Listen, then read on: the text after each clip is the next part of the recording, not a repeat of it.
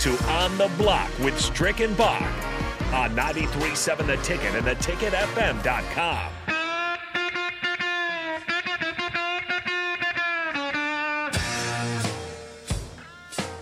This is On the Block with Strick and Bach, wrapping things up here on a Wednesday.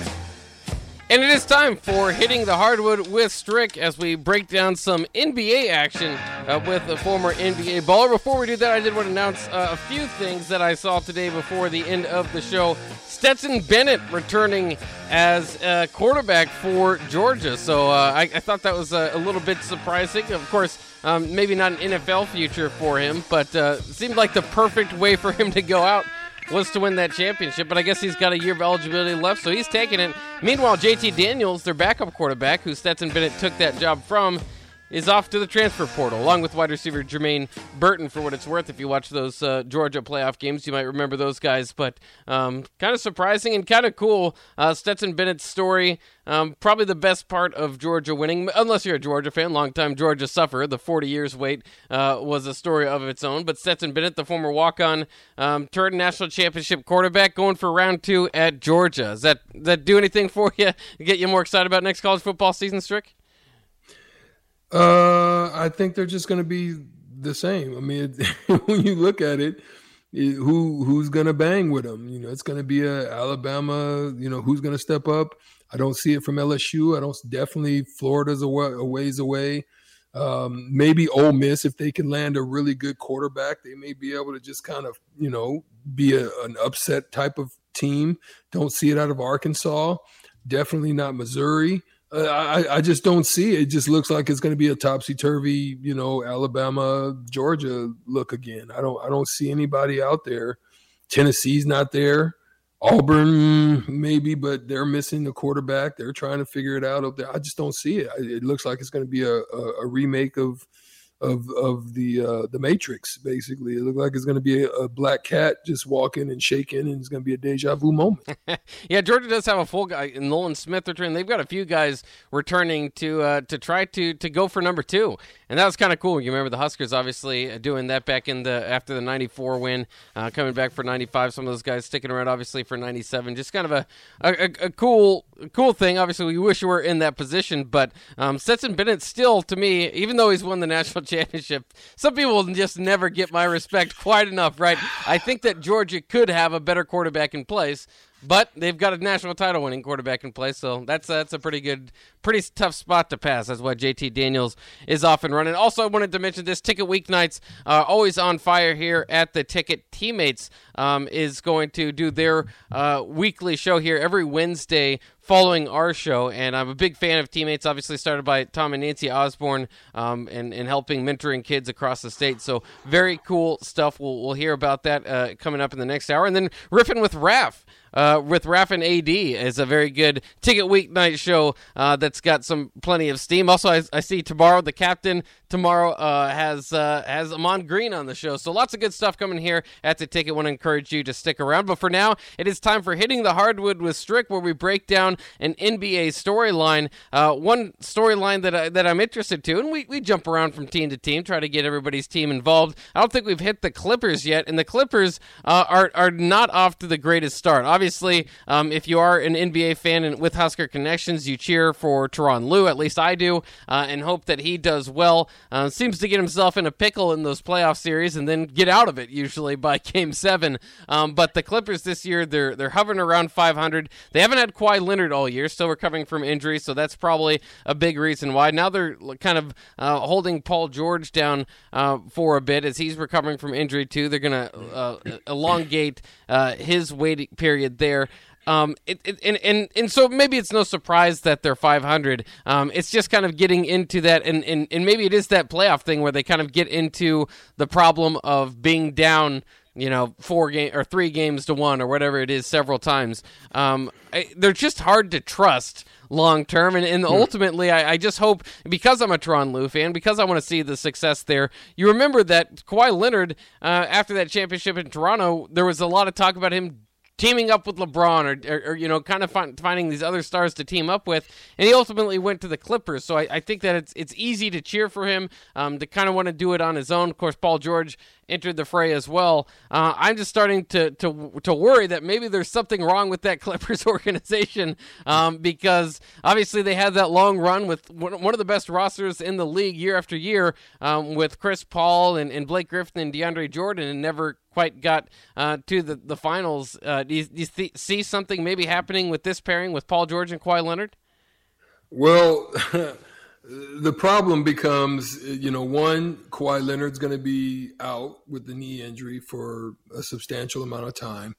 There are two players in the NBA right now that when it comes to trying to win a series or trying to get it done to move on or go to the next level, there are two players in the NBA that I monitor and watch, and I say, if they're on that team, I venture to say that they're probably going to lose a big game series, and that is Paul George and that is Chris Paul.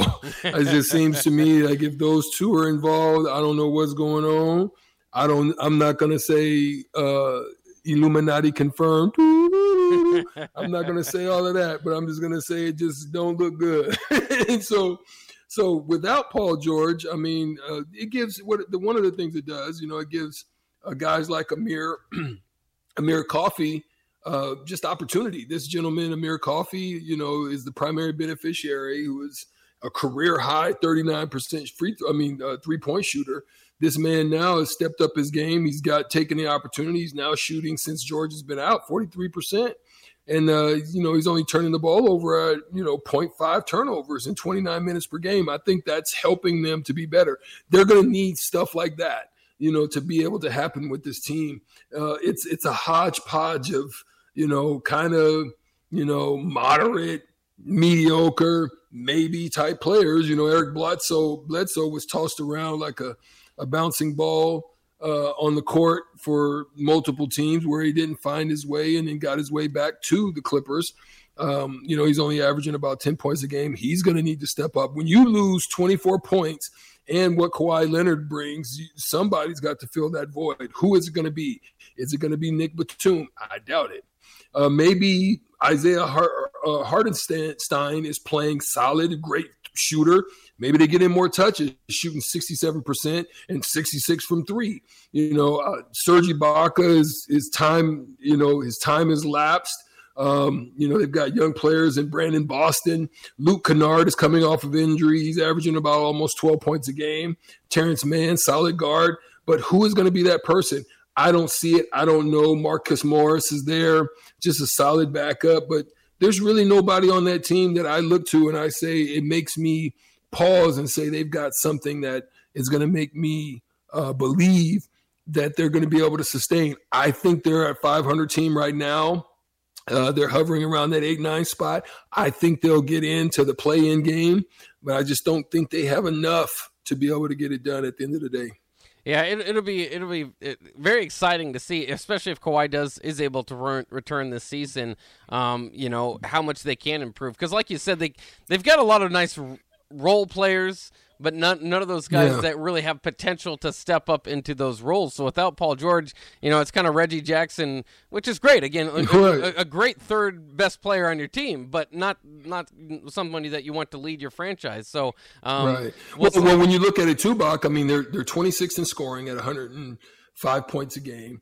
They're 25th in rebounds, so they don't really do that well. They're 18th in assists. They move the ball moderately. And then, their offensive points per game is 10th. So they're losing 24 points a game. Will they stay there at that? I don't know. So it's going to be interesting to see. But here's the crazy thing about it. They're about to hit an 8-game road string. Yikes. And they lose 3 points per game or per 100 possessions on the road than they do at home. And it's not easy going on that type of a road trip. I've been on it when I was in when I was in Memphis, where we had a 10-day. And that's not an easy trip. And it's not also easy games. I think they have the possibility of maybe winning 4, maybe 3 or 4 of those. The rest of them are top-tier teams. So, go figure. Yeah, it's kind of weird, and obviously the Clippers always battling the shadow of the Lakers, even though the Lakers are also at 500, are hovering around there too. One other thing that's kind of been floating out there in the NBA as we wait for the NBA trade deadline is the possibility of the Kings, who are just can't get it right. They can't get right. Yeah, can't get right, basically. But they have De'Aaron Fox and Tyler Haliburton out there, and they're thinking about splitting them up. They play the same position, both very good, probably the best players on their team are right up there with them. They're thinking about splitting them up in lately. It's been rumored a swap with Domantas Sabonis and the Pacers out there. If they do Fox for Sabonis, who would you see getting the better of that? And do you think that more than anything, that would just, to me, that'd be exciting for Fox to get out of Sacramento? Not that the Pacers are that much better at that point in time, but it's just been really tough for anybody winning in Sacramento for the longest amount of time. Yeah, ever since Chris Webber and the White Chocolate crew left, and even when Bibby, I mean, it hasn't been much there. They thought they would make a run with Big Boogie Cousins, but nothing there.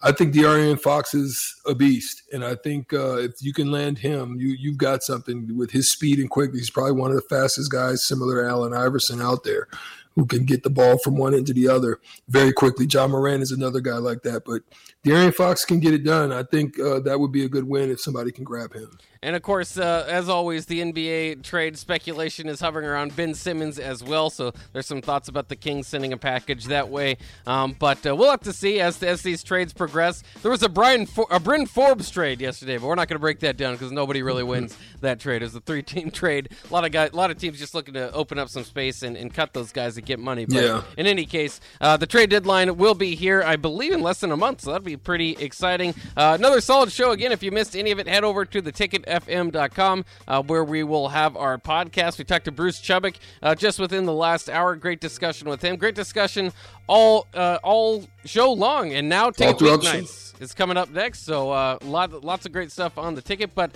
for myself and Strick, that'll do it for tonight. Strick, great show. To everybody else out there, thank you for listening and have a good evening. Stay right here for Ticket Weeknights.